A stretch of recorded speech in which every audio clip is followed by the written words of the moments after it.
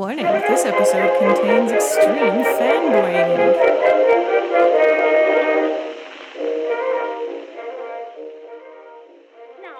Hello and welcome to the Judgment Day Refreshment Committee. I am your host, as ever, sexy Dory Peacock. With me today is my sexy assistant, and you'll never find a thirstier mom, yo, which is an anagram for Timothy Maurice. Dory M. I'm gonna make a career change. Again? Again. Did macrame not work out? It did not. This time I am going to transition into astrology for dogs. Astrology for dogs. So you can find out if your dog is like a Libra or whatever? Yeah, you can find your dog's perfect love match.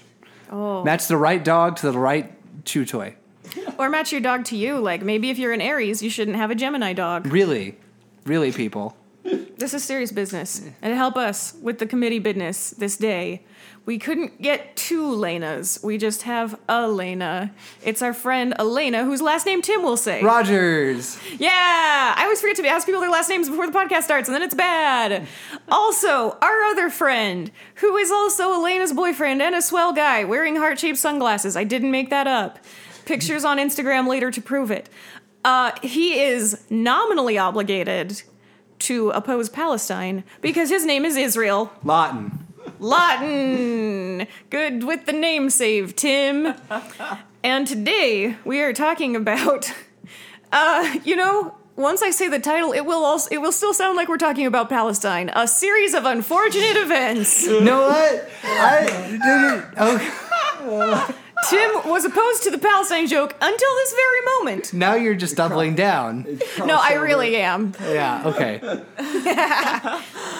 All right, so the series of unfortunate events, what would you call it, seminal series from the early 2000s, late 90s by Lemony Snicket, the mysterious author. Yeah. I think I would definitely call it the best young adult series of the early 2000s from a literary Even standpoint. Harry Potter? No question. Amazingly I'm so better than sorry. Harry Potter. I'm Yeah, so Better sorry. I know than that we're Harry probably Potter? talking to Harry Potter fans right now, but Lemony Snicket fans will agree that there's nothing like series of I'm gonna unfortunate have to events. fight you on that later. The biggest thing for me, though, that differentiates a series of unfortunate events, not only from Harry Potter, but from other children's literature, is that it deals with moral ambiguity.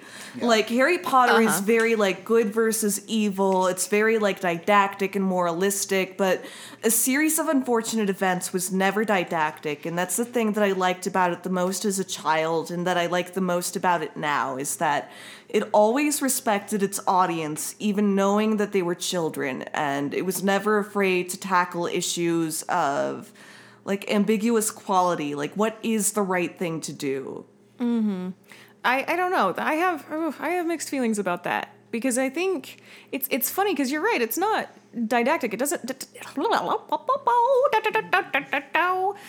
was an excerpt from a better podcast called The Polka Hour. We're back to this one now. Okay, so... What?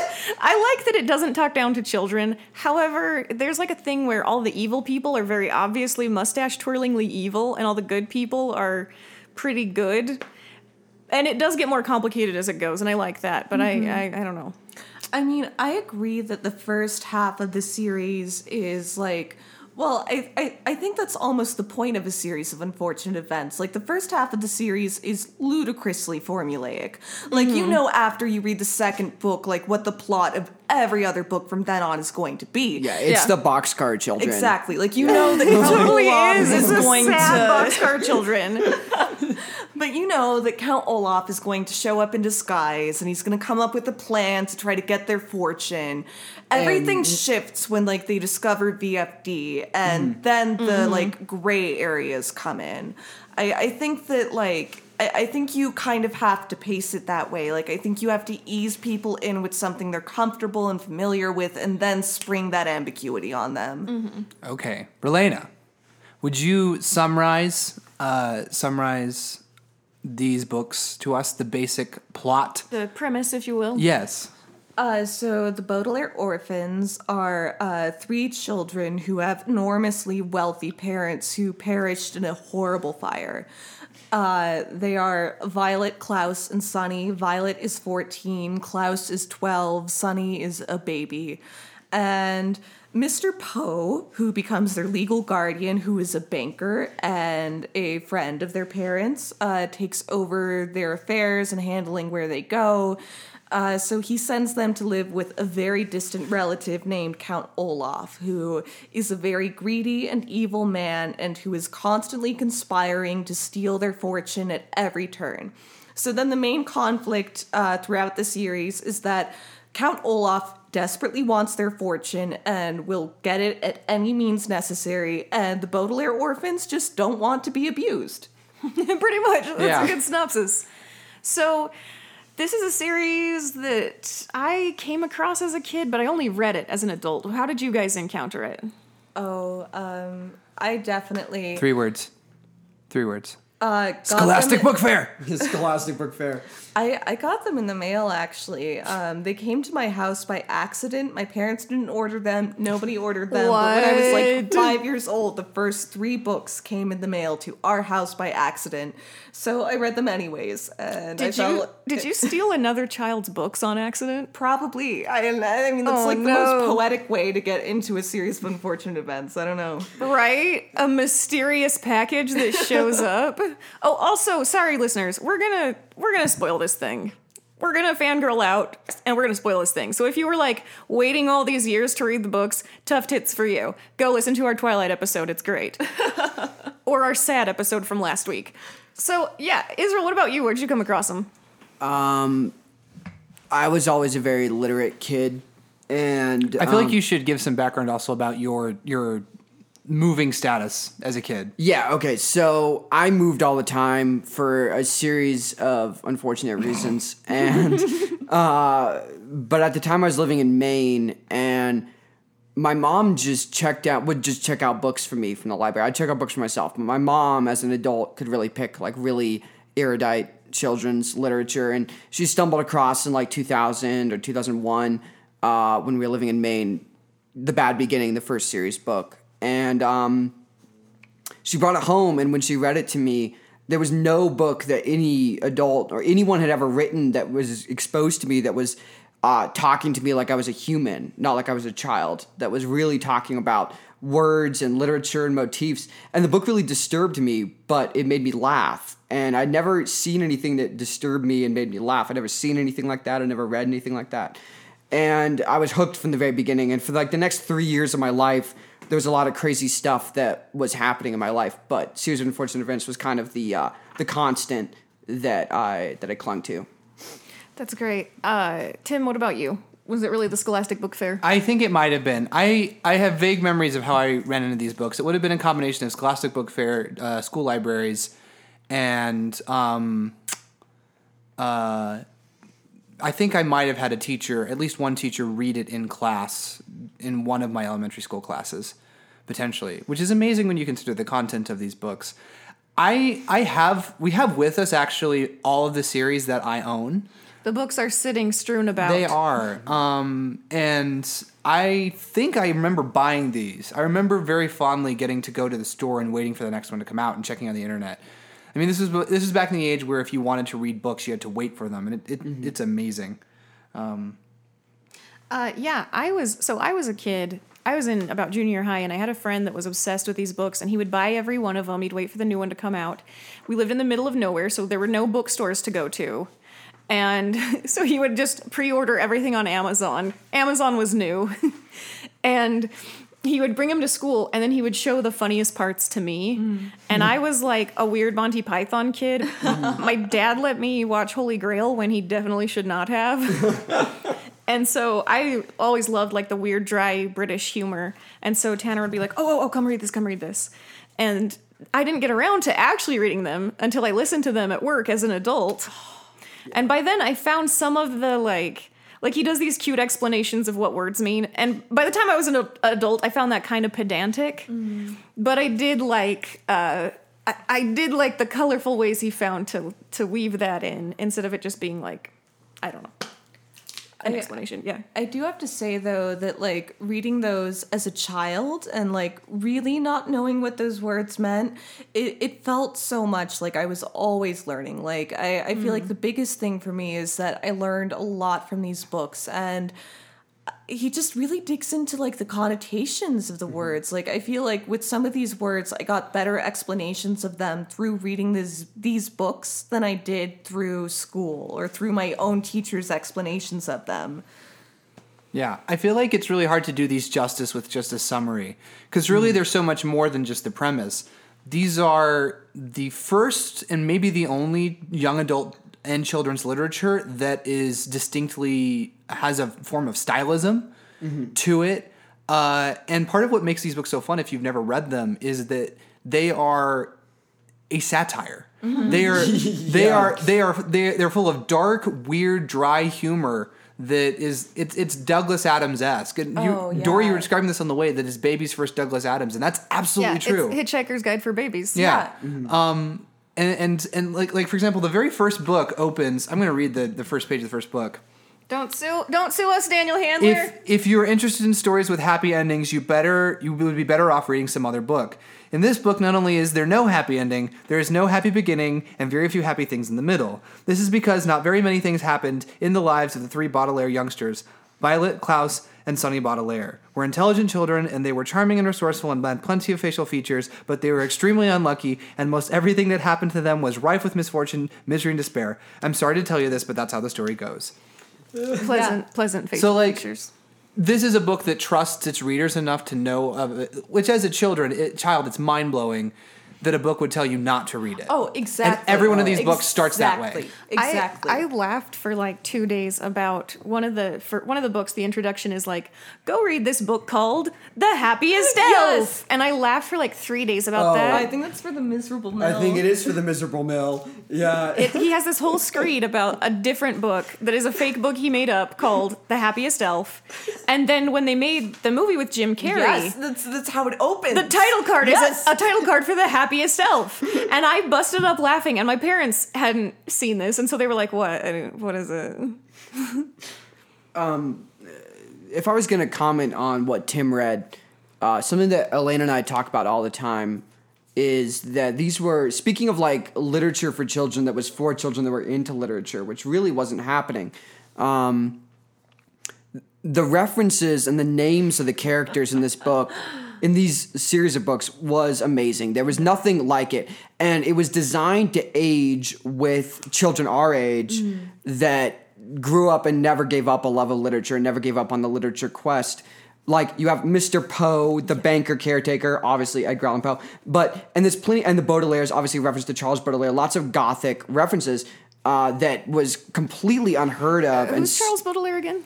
Charles Baudelaire is a French poet from the 19th century, maybe my favorite poet of all time. And he wrote a lot of just quintessentially Gothic 19th century poetry. Gotcha. I feel like at this point I want to step in for the children at home. So you two are both kind of gothy kids. Will you explain the difference between being in gothy kids and what in this context Gothic means? Oh, okay. So like Gothic, like in this context. What is Gothic literature? Yeah. Is okay. So versus being cool. a gothy. Can I talk a about gothy this kid? after you're done? Yes. I feel the historical context welling up in my brain. Go for it, Alana. When we're referring to Gothic literature, we're talking about stuff like, we're talking about your Emily Bronte, we're talking about stuff like Wuthering Heights, we're talking about stuff like Frankenstein, like Dracula. We're talking Dracula. Mysteries We're of thinking like, Udolpho. okay, you want to 100%. think like 150 years ago, like really like languid, like pretty like landscapes with like spooky puritanical stuff happening in them. Like you want to think of like God-fearing people in like pretty green pastures is like Gothic literature. Yeah. And I'll let Isreal explain what being a gothy kid is. Yeah, I'll talk about two different things that are relevant to series. So goth is just the pop culture Manifestation? manifestation of those ideas, I think. And if we're going to talk about a series of unfortunate events, which I think is what I'm here to do, you have the idea of the Gothic villain, which is a villain who... so let's talk about Phantom of the Opera for a second. Okay. The novel Phantom of the Opera by Gaston Leroux. Hang on, though, because that's like later, though. Phantom of the Opera was in the 40s, wasn't it? No. The novel Phantom of the Opera came out in the late 19th century. He's right. Oh, okay. I thought the novel was later. No. The novel's a late 19th century French novel. And the late 19th century is prime European Gothic lit stuff. And the idea, and why I'm bringing up Phantom of the Opera is that Phantom of the Opera is, the novel ends with Gaston Leroux, the narrator, who insists that the story is true and insists that he's researched it, which is very gothic, saying, yeah, this guy was like a serial killer and he was weird, but he was a really good musician, so who's to say if he was a bad guy? And that's like that's very gothic, is that, yeah, you might be like a serial killer or a creepy uncle trying to like do crazy stuff, but if you're good at something beautiful, something romantic, you're not gonna, you can't really be faulted because all the world is shit. So why would you ever, why would art be the bad thing that you were good at? And Series of Unfortunate Events has this idea of like gothicism of like, these people are bad, but there's something beautiful about them. There's something glamorous about them. And I think that's what the goth subculture is about too. I'd say beyond just also that as well, an element to the Series of Unfortunate Events, which is also common in a lot of gothic stuff, is it's the sense of the languidness is surrounded by an austerity of setting. Yeah. That all of these books have very vivid and hyperbolic settings to them, and they're kind of encapsulated in the titles. I mean, yeah. There's the reptile room, which is an arboretum full of reptiles. There's the wide window, which is a house on stilts, stuck over a cliff over a lake with a wide window in the back where you can see a hurricane approaching. There is the miserable mill, which is a giant lumber mill full of sad, depressed workers. There is the airsats elevator, which is an elevator in a giant penthouse. There's a real sense in these books of setting in addition to everything else. And Lemony Snicket, or Daniel Hatfield as his actual name is called. Handler. Whatever his name is. He calls on a lot of very Americana, like turn of the like almost adventure stories sometimes. Oh yeah, turn of the century I think stuff.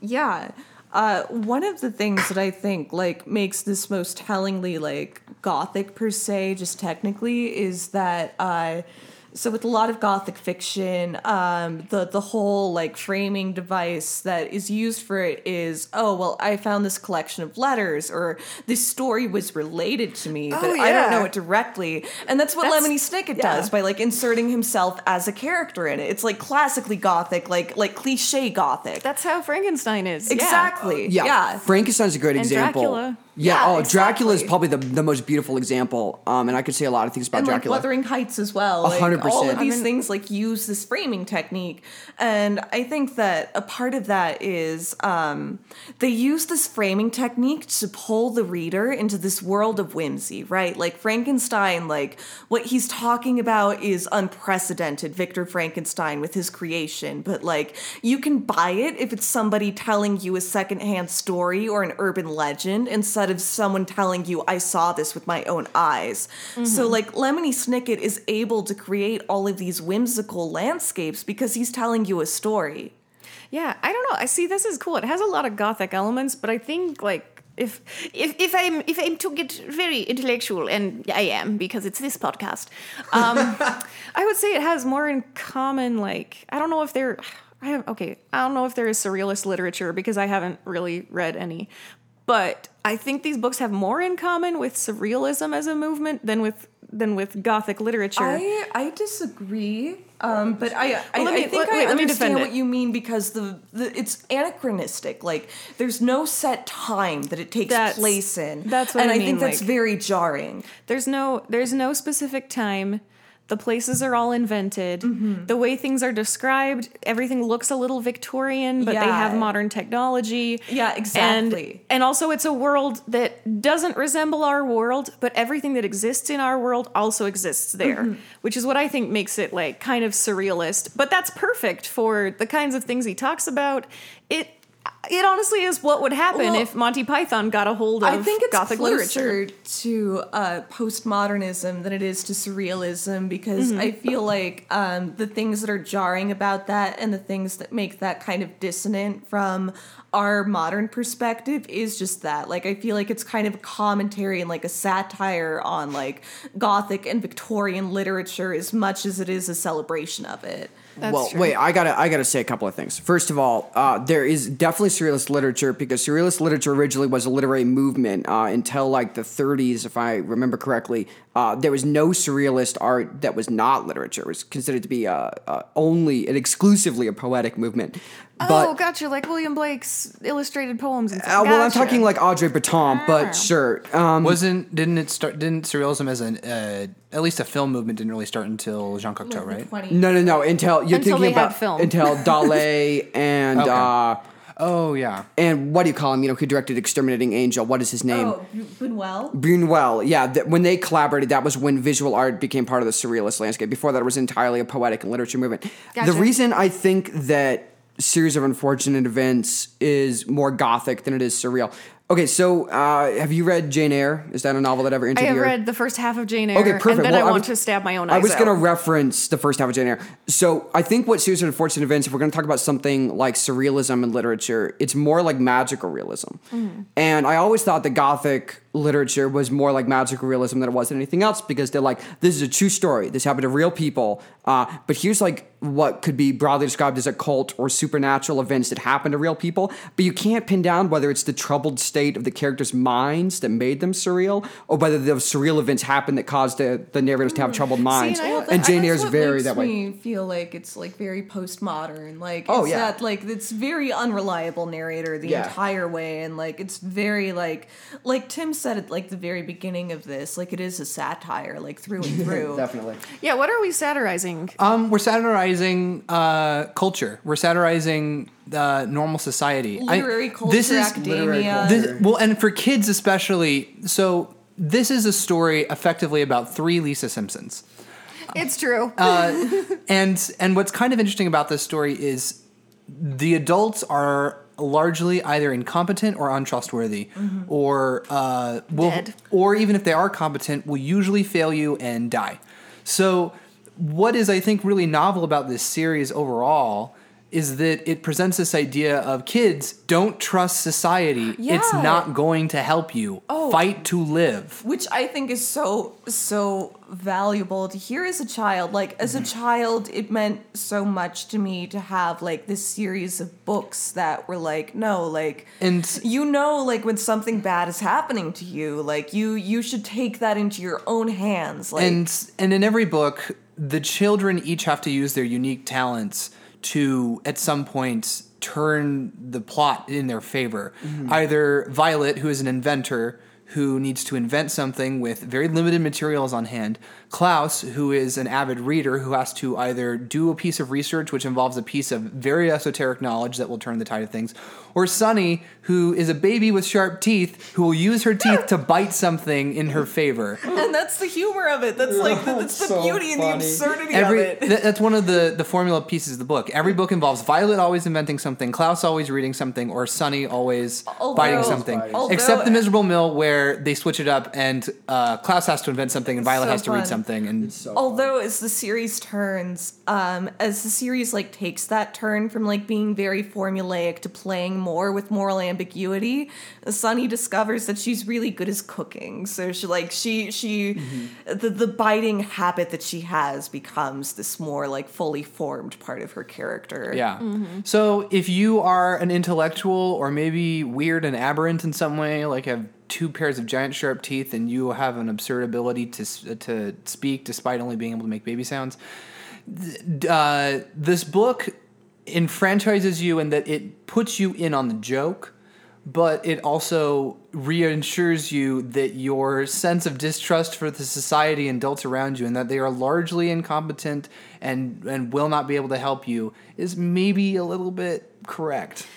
I'm sitting here like meditating because we keep comparing this to like Hitchhiker's Guide, and I would kind of compare that style of humor to Monty Python. If Daniel Handler's like, oh, I'm a huge Monty Python fan, I'll be like, yeah, no shit, dude.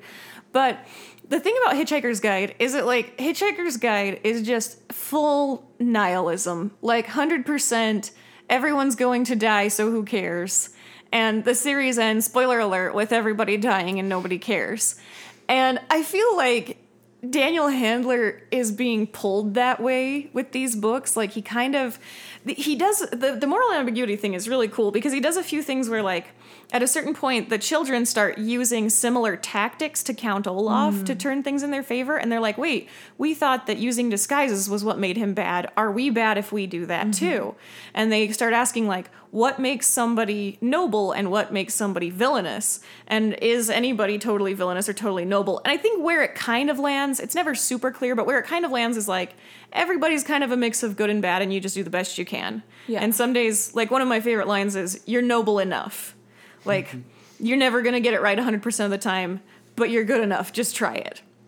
And I think it's like, I don't know. It seems like that aspect of it seems incomplete to me because I really want him to nail it down and be like, here's what I'm trying to say with these books. And he doesn't really. But that's what I think that at the end of the day is just like a difference. I think it's a difference in taste at the end of the day. And you can't go full nihilism for babies. And so I think he goes as far as he can to the edge. I don't know. I kind of disagree. Like, I think that, like, the point is that there is, like, I think it's less nihilistic and more absurdist in its message. Like, I think it's, like, absurdism for children. It's like, well, we don't really know anything. That kind of sucks, you know? But, like, no one else knows anything either, you know? Well, we all know as little as everybody else, so just kind of do what you can. Well, and it's presenting a kind of noirish, noir, like detective noir kind of sensibility to it, where it loves that, it has that ambiguous ending because I think part of the joy of the book is that it's filled with all these little obscure elements to it. So one of the elements of this book series is that the Baudelaires find out that their parents, and at one point Count Olaf, and one prior point, who was not evil at that time, were involved in a secret organization called the VFD. And they never really explain. They kind of explain what the VFD is, but they never really give a full, satisfying explanation of what it is. It's very fancy doilies. The seventh book clarifies. It's not. But what their job is. Like, they're clearly spies, but they don't work for the government. They don't work for anything. They're just like, they're kind of like a benevolent Illuminati, I guess. Yeah, but that's what I really like about it. Like, I like that that's left so ambiguous and open-ended because I kind of feel like that's what the world feels like to you when you're a kid. Like, I feel like as a kid, you know that, like, adults have jobs and, like, they do important things and, like, they're working for, like, particular reasons, but you don't have a good enough understanding of it. And the Baudelaires talk about this, like, as they're discovering that their parents were part of this organization, and they're like, well, we always wanted to believe that our parents were good people, but we don't understand what this is. Yeah. Like, it's bigger than that. I kind of wonder, like, I kind of think we sit here picking it apart and making comparisons to Dracula, and I kind of wonder if Daniel Handler's just like, shit, dude, I don't know, it was fun and zany. But I mean, there's so many literary references throughout it that I find it hard to believe that he wasn't doing it deliberately. Oh, no, I think he was referencing things deliberately. I just kind of wonder if, like, there's like a whole generation of people who have found so much meaning in this, and maybe for him it was just like, I'm gonna write a crazy adventure story out of time and place. Well, I think when you're a literature person, someone that's dedicated their whole life to literature, I'm essentially unpublished, but literature is the only thing that keeps me alive. And I think when you write literature and you hear writers talk about literature, the whole point of literature is that there is no answer. Whether, you know, and so I think that Lemony Snicket was like piecing together this elaborate mosaic of literary references and motifs and ideas and humor. But why would there have to be some kind of final statement? That's like counterintuitive to, I think, what most people get out of literature. And Snicket or Handler understands that. And I think, like, especially, like, I think that Snicket is, like, hammering home more than anything, like, the inherent beauty of literature itself. Yeah. Like, it's Roland Barthes. It's, like, the pleasure of the text. It's, like, you read for the pleasure of reading itself, and that's enough, even though everything that's going around you might be, like, awful. Like, and literature can save you if you're a kid and bad things are happening to you. Exactly. Literature is a beautiful means of escapism. And, like, throughout the series, the Baudelaire orphans are reading books, like, constantly as a means of escapism. And, like, as a kid, I used a series of unfortunate events as a means of escapism, as I think, like, many people turn to art for escapism. Like, yeah.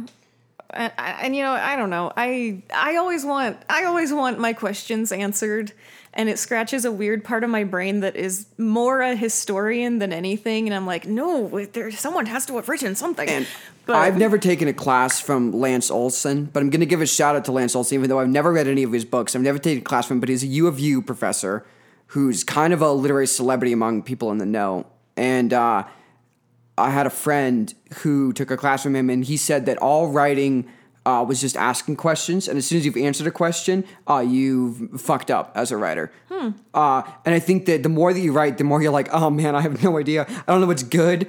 I don't know if I'm a good writer. I don't know if my favorite writers are good writers. I hate this. Oh, the thing is, that's the thing. That's the beauty of it. That's the work of it, is that you just have to love the work itself enough. You just have to love the form enough. And I think that a series of unfortunate events does nothing better than instill just a general love of literature. That's true. I think, I don't know. And I think maybe for a book when you're a kid, it's enough to just raise questions to get you talking about stuff. Absolutely. With the people in your life that you trust to talk about that stuff. Absolutely. And I think that there's a comfort of being a kid and being overcome with questions that as a child feel unanswerable, and then you're talked to adults about it, and the adults will kind of give you these unanswerable They're answers. Like, shit, dude, we don't know. and then you read a book where all the kids are asking these questions, and you're like, okay. And what literature says is we're all asking these questions, and no one has the answer, and that has to be the height of comfort. Yeah, it validates you as a person. It's so funny though, because I remember one of the books. The answer to a riddle they have to solve to open a thing is what's the theme of I think it's Anna Karenina, or is it Madame Bovary? I think it's Madame Bovary. It's Madame Bovary. Madame Bovary. And they're like, and he states word for word the exact thing that someone else at VFD got out of Madame Bovary. And so it's so funny because the book itself kind of belies what you're saying.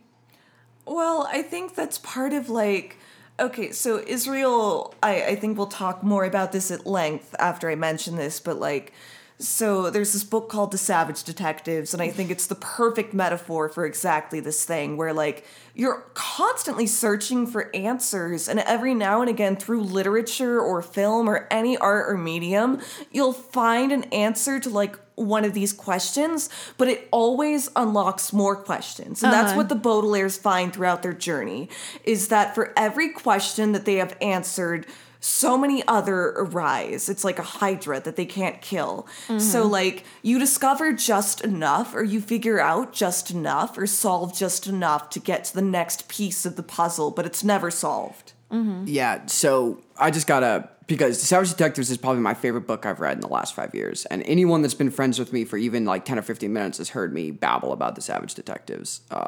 My life literally was changed by that novel. And yeah, it's exactly what Elena says, where it's just the idea, there's a lot. I mean, The Savage Detectives is a almost 700-page novel that says a lot of different things.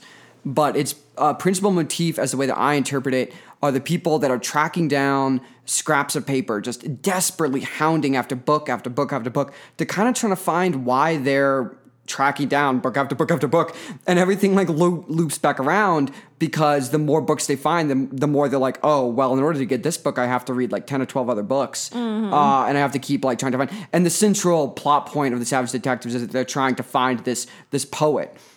And no one really knows anything about her, but they know that she's really important. And it's kind of only vaguely hinted about why she's important. I don't want to spoil the book, but they're looking for this poet. And I think that that's totally the Baudelaires. Is okay, so you just got to read all of these books, and then you read all these books, okay, so this one question was answered, but about halfway through reading all these books to answer this question, I realized that wasn't really the question. Mm-hmm. And I have to read another dozen books in order to figure out why I was even asking that question. And if it was Douglas Adams, the answer would be a guy living in a shack on the edge of a lake, putting a piece of paper and a pen together.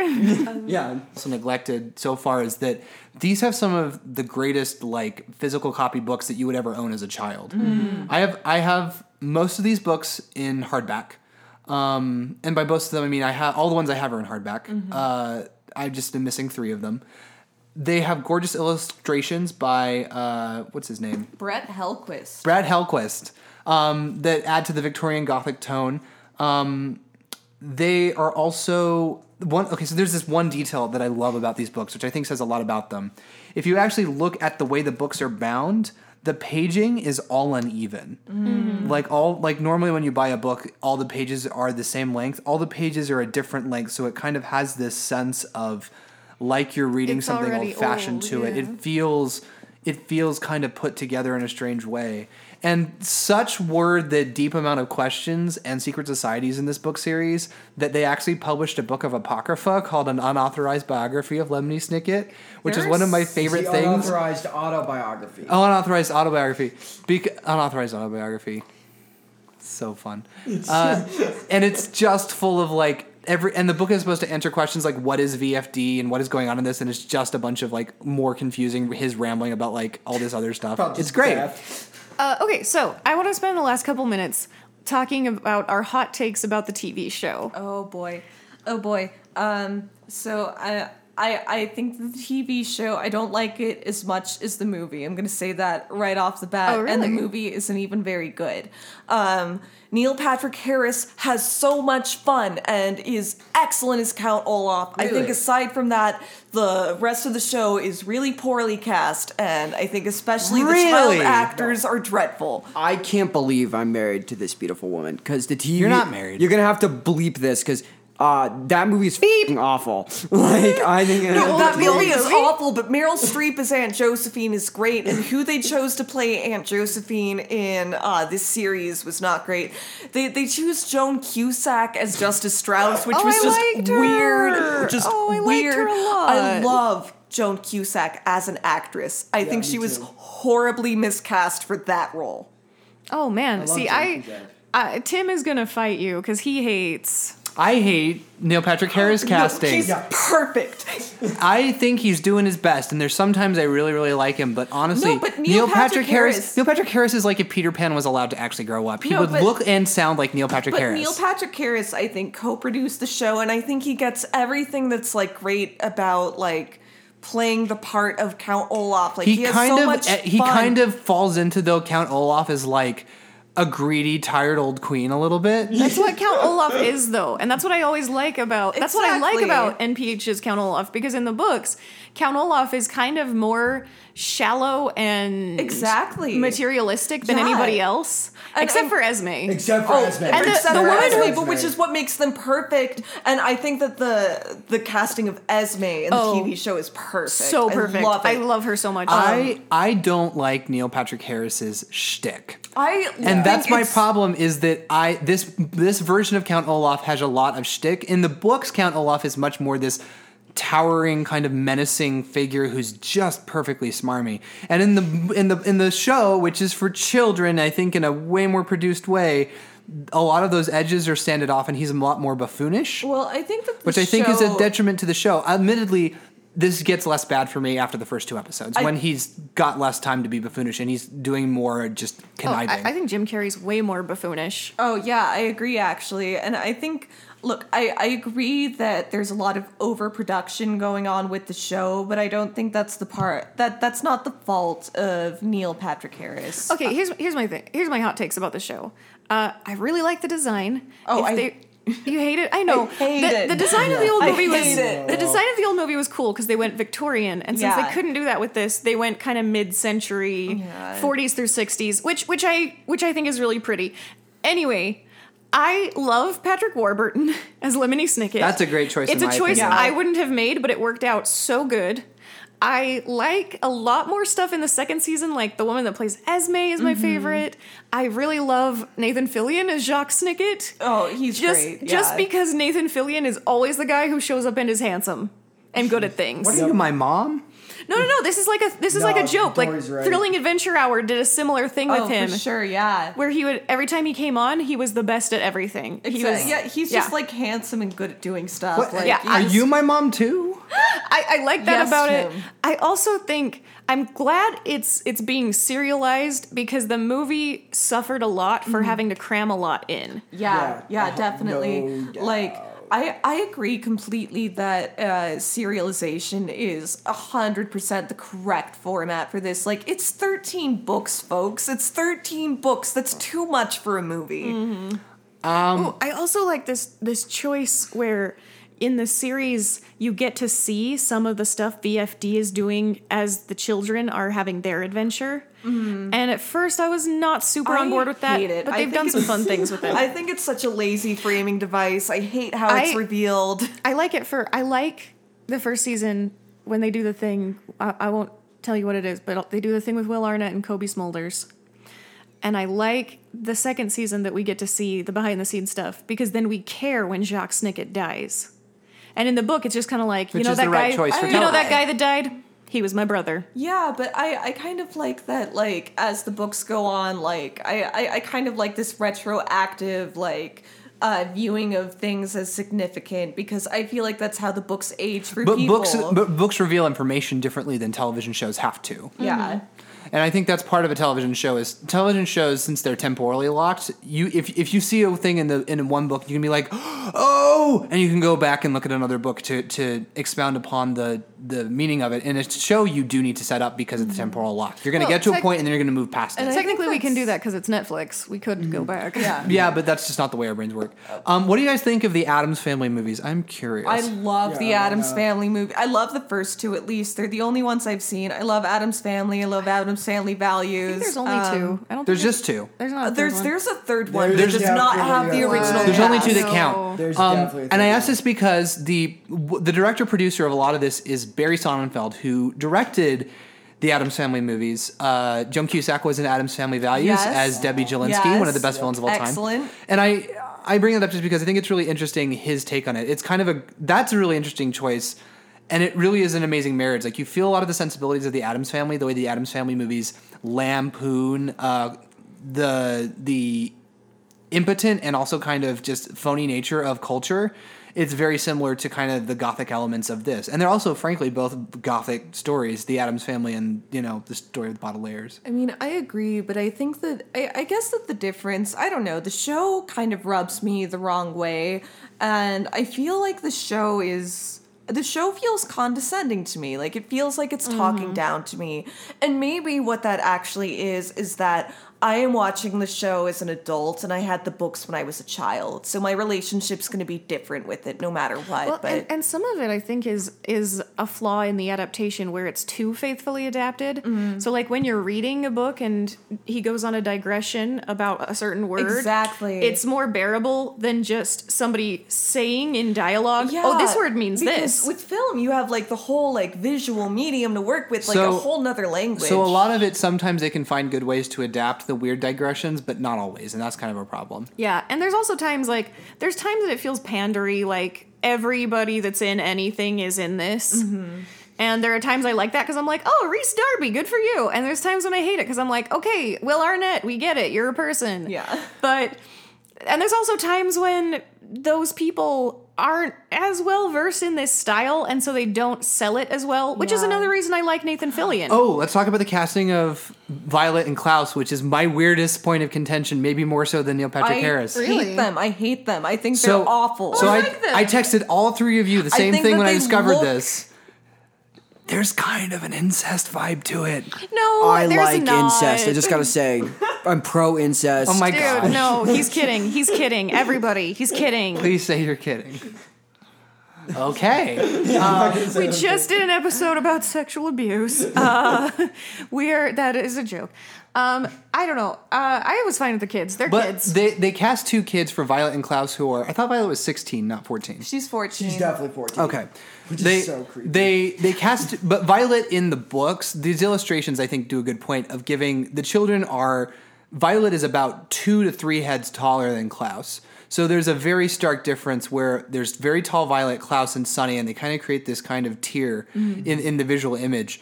They cast someone for Violet who's about the same age as Klaus, and they're the same height, and they have the same tenor, and there's a lot of them looking across at each other with worried looks, and I think it accidentally gives a weird vibe of like, oh, this is awkward and weird. Because in real life, the actor for Klaus is actually older than Violet. I think that what they're going for is they're trying to kind of mimic like the charmingly stilted dialogue that's in the books where like everybody kind of like over explains everything, but that doesn't translate to film. Like No. I think that the biggest problem with the TV show is that this is like a thing that was made for literature. So like trying to make a visual adaptation of it is perhaps misguided. Yeah, and I feel like maybe if you have two kids that are 2 ages apart and I think they should have aged up Violet and gotten a taller actor. Who looked more like an older sister than like a twin your age that you maybe look to longingly often. Because although I do like that I think one of the things is that the siblings like throughout the series, and I remember like thinking this was strange growing up, like is they always more or less got along with each other and treated each other with respect and as equals. And I think anyone that has siblings knows that that's not what it's like. They all jump punched our older brother. Though, that as a child I was really close to my sister because we were moving around all the time, my sister and I, my kid sister and I, and we fought, and I was a hell to live with. You can ask any member of my parents or anyone I dated in high school. I was a hell of a person, but that my sister and I never gave up on talking to one another and being around one another. And all children's book, it's like a Goosebumps or any other kid's book, it's like, you suck, sibling of mine, but like my sister and I, like, were never like that. Like that's and I love that about these books. Mutual trauma does kind of bond people. But you also had and you just said you love incest, so sister of Isreal, run. I was referring to the other sister. Oh my god. Oh no, all of you, just run. All right, we got to sew it up, Tim. Gosh, this is a good book series. I would recommend children to read these books and maybe watch the Netflix show. But I think honestly, watch the show later. Watch the Addams Family movies first. Yeah. I would rather see all of what is kind of being distilled, the Lisa Simpson-ness of these characters that you see in the Netflix series. If you want to see a television version of that, you want Wednesday Addams and Addams Family Values. Oh, no question. And I way prefer, and I actually like Joan Cusack as Justice Strauss, but I prefer her Debbie Jelinski any day. I think that the best Joan Cusack performance is in Addams Family Debbie Values. Debbie Jelinski. I think the best Joan Cusack is as the principal in School of Rock. I agree. Okay, we got to sew it up, everybody. Thanks for being here, you guys. Thanks for chatting with us. Tim said you had something you wanted to plug? Yeah, there's a couple things I want to plug. One is if you A, like, or B, hate the way Elena and I talk about books and movies, then you should come hear us read we help run the Wanting to Die Poetry Club. Or come read at the Wanting to Die Poetry Club, because we host an open mic the last Wednesday of every month at 6 p.m. at Diabolical Records. In Salt Lake City. And I would also want to plug that the Poetry Club would not be able to do what they do if it wasn't for the help of two really beautiful people. And those two beautiful people have a band, and that band is called Fists in the Wind. And they're playing KRCL right now as we speak. They're playing a show. And so if you like good music, listen to Fists in the Wind. If you like good music, go back in time from tomorrow when this comes out and listen to the Two Fists in the Wind on KRCL. Just kidding. Are their albums on Bandcamp? Yes, they have a Bandcamp, fistsinthewind.bandcamp.com. They're also playing Pride. They're going to be playing Pride in a few weeks. Nice. Salt Lake City Pride, everybody. Do you guys want to give out your Twitter handles or anything? Oh, heck yeah. We're on Facebook and Instagram as the Wanting to Die Poetry Club. Twitter coming soon? You guys? Not Twitter. Maybe. I don't know. Don't hold your breath, but maybe. Okay. Thank you guys again for being here. It's been very nice to have you. Thank you so much. Thank you, definitely. And we are gonna say the things now that we say. You can find the JEDREC, us, the Judgment Day Refreshment Committee, on the interwebs at jdrcpodcast.podbean.com. You can find us on the Twitters at jdrcpodcast, and now on the Instagrams at jdrcpodcast. You can find us on Facebook as the Judgment Day Refreshment Committee. Yep, you gotta type the whole thing. And then also, if you are on iTunes or Stitcher, why not rate and review? It helps people find us, and besides, all the cool kids are doing it. Your mom won't find out, just once won't hurt. All praise the algorithm. All praise the algorithm. Also, we have a Patreon page. There's a link to it on our Podbean website. And there's a secret episode. And if you pay $1, you can listen to said secret episode. And maybe later there'll be some other dollar stuff, like some business. Anyway, go check out our Patreon if you got too much money and you want to give it to some goons. Also, these are our sign-offs. Run, Israel, sister. Run away. And remember, We will not judge you, but we will bring the Jell-O salad to your trial.